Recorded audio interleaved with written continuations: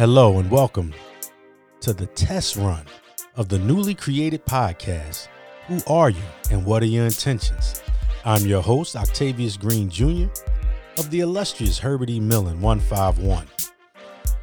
Again, this is just a test for audio quality, sound, and just to make sure we have everything right. On the line for our test today, we have our very own worshipful District Deputy Grand Master, Tony Tolliver.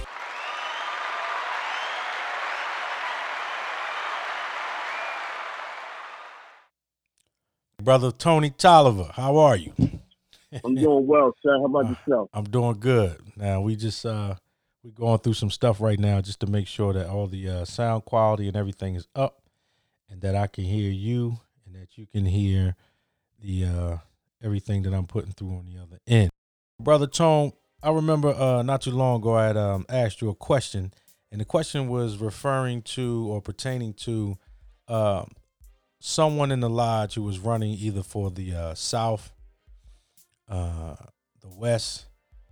Could they possibly run for both seats, actually being nominated and running, or would it be a situation where you only could actually be nominated and run for only one seat?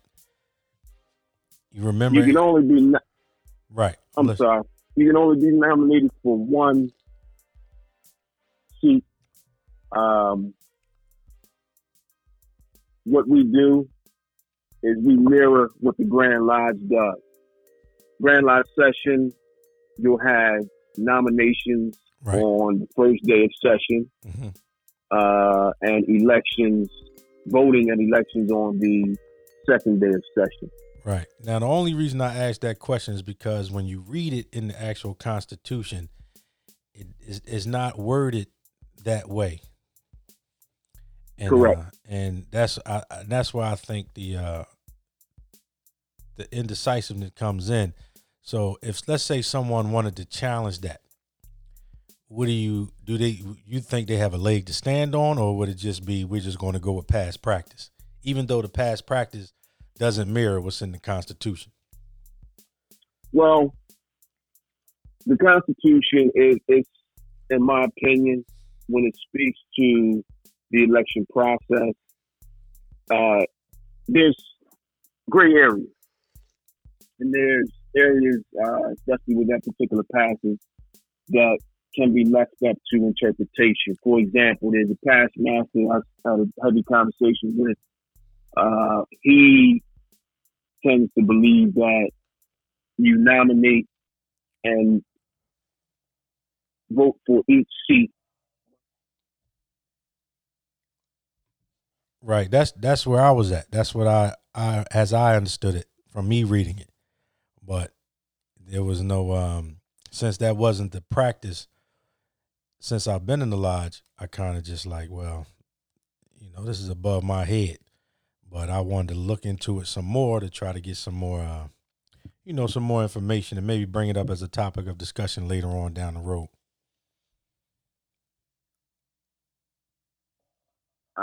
Again, we mirror the Grand Lodge. Right. You are nominated for a seat, and because of the process and the way that it's set up through the Grand Lodge, it will only allow an individual to be nominated for one seat. Okay. For example, if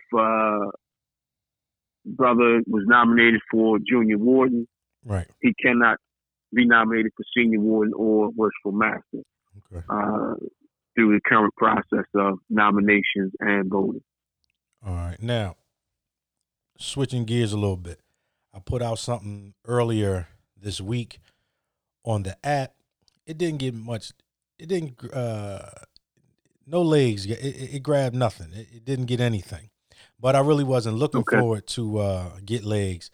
Actually, it was just a question that I had on my mind about is Masonic education important? And if so, how would you implement it? So, of course, there were a few past masters that chimed in and said what they said.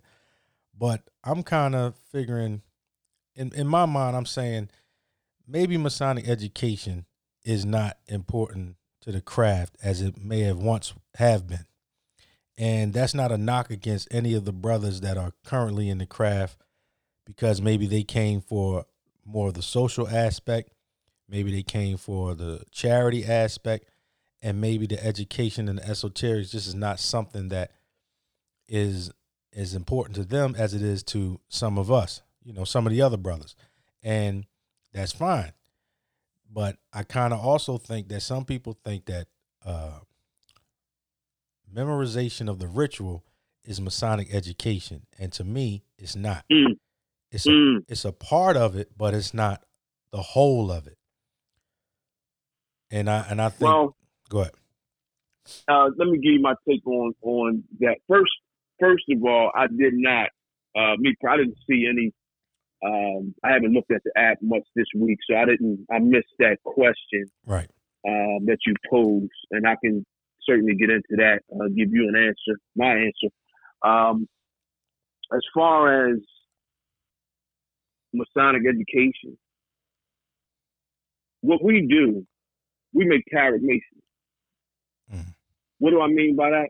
We bring a class in, and not only in 151, but in all lodges that I've seen in this jurisdiction, especially the First Masonic District. We bring individuals in, and we tell them, stand here, read this, memorize that, and regurgitate it back to us.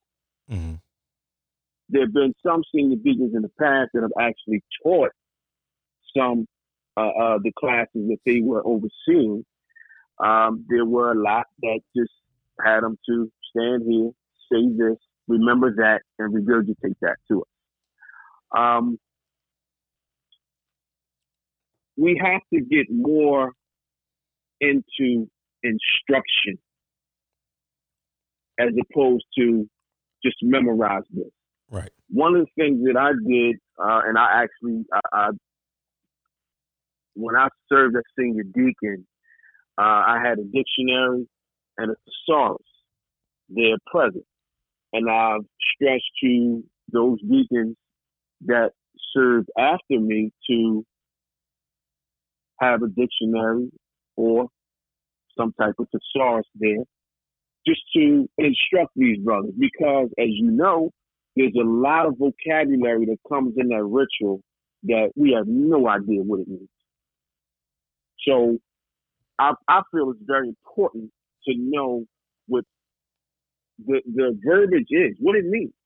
What does this actually mean? Right.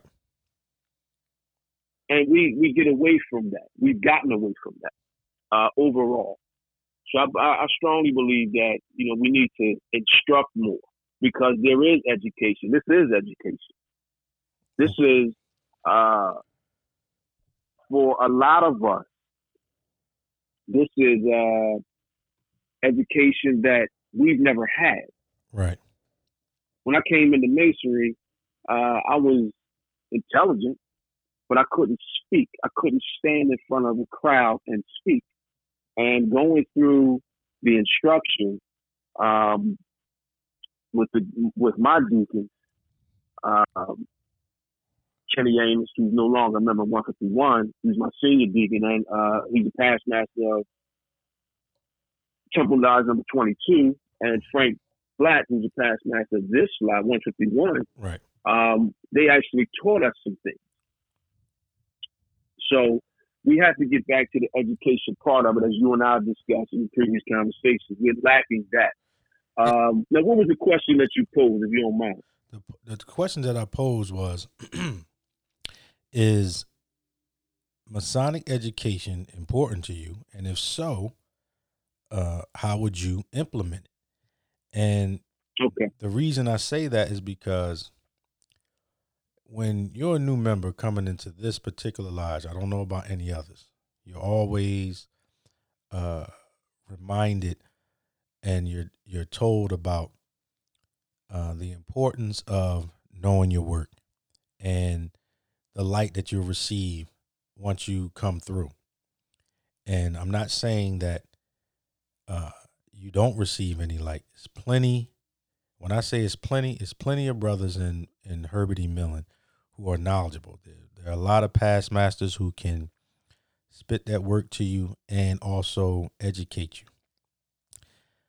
But structured, how can I say, having structured classes or meetings based around Masonic education outside of ritual, I've never experienced it. And Well, my thing is, for some brothers, that's what they want. Like, for instance, this is a product. Somebody wants you to dedicate your time to the craft. They want you to be present. They want your money. They want you to assist in doing things. You got to give somebody something for that, for what you want. It's a give and take. And I'm saying that absolutely agree with that. Some people want to be fed the social end of it. Some people want to be fed the how can I say it? They want to be fed by the charity aspect of it. Some people want to be fed with the educational aspect of it. And I'm Correct. saying that this aspect, in my opinion, it's just my opinion. It's not. I didn't crowdsource this question. I didn't get feedback from anybody. This is just in my opinion. That part of it is not there. And if it's important, how would one, such as yourself, implement it? I implement it, or it can be implemented. Let me say it that way. Just by being available to have Masonic conversations with younger brothers or newer brothers or even older brothers that have been around for a while. The Constitution tells us that at each lodge meeting, we should be given some type of Masonic lecture and or education from the Constitution, the ritual, or the lodge bylaw. Absolutely. That's the form of education that it's sad to say that a lot of lodges lack. They lack that. It's the Worshipful Masters. It's he has to make sure that information is given. Right. You know, they're and even as a well-informed brother of a lodge, any well-informed brother should be always willing and ready to give Masonic instruction, as a brother shall be able to. He should be ready to receive it. Now, that's strictly from the ritual right there, but there's a lot of truth in that. Right. We as brothers of this craft, none of us know everything. There's always a lesson to be learned. A brother that I had the pleasure of knowing when he walked this earth, right, Brother Charles English, he would always say, "You never know how deep the rabbit hole goes." And it's true, because there's always something to be learned from the ritual, from the Constitution, even lodge bylaw. There's always something to be learned. And how you implement that is, even in 151, there were times when this Master Mason night, which is Thursdays down at the 151 Square Club, there was always some Masonic instruction given. There was always some Masonic instruction given. And the brothers would just suck it up and gravitate towards it, and it was always good information. There's so many things that I've learned at the Square Club, just from talking to some of those past masters and well-informed brothers, the Roy Parkers, the Anderson Nobles, the Willie Daniels, the Ed Mobleys, and the list goes on and on and on. Right. They were always ready, willing, and able to just pass off that information and knowledge to brothers that wanted it. Well, let me ask you a better question. If that was if that was the norm and that was the history, where and when did it change and why? The culture of Masonry has changed, and from what I have seen and I'm seeing, and just overall in Masonry, right, it all becomes about something you mentioned, the good time. It comes Well, it comes to be hold on. mhm. Let me state something. The views and opinions of the guests and hosts on this show is of no way a reflection of the lodges and grand lodges we are affiliated. Now, with that being said, I didn't say the good time. I said well, the social aspect of it, because I want to the be social all the way aspect of it. politically I, correct. I stand corrected. Right. The social The aspect social of it. aspect. Got you. A lot of brothers come into masonry and they gravitate to the different parts of masonry. Right. The social aspect being one, the education being one part of it, the charity, as you stated. And there's room So for all. So everybody, please it understand is. that. There's It room is. for There's everybody, room for and there's room for all. everything. But it has to Correct. be a balance. It has to be a balance. And, my opinion, or the way I see things, the worshipful master of a lodge, he is the leader of said lodge, and it is his duty to make sure that all of those aspects of masonry are touched on, and there is a balance. So Right. that's what my opinion of it is. That's the way I view this, because you're the worshipful master. You're the leader. You're a leader. You should be a leader of men, and you should know your craft. And if there, as we stated, there's room for everything, but it all goes together. The way I see it, All right. we can educate one another. Right. We can perform our charity, and once our work is done, then we can socialize. Right. All right. Well, hey, So there listen, is room for everything. I think I got a good test run. I'm gonna go back, check the audio, put together edited clips, and then I'll post it so y'all can hear it. And then next week or this week, we rocking and rolling. Sound good to me. All right. All right, bro. Yes, sir. I appreciate you, man, and thank you.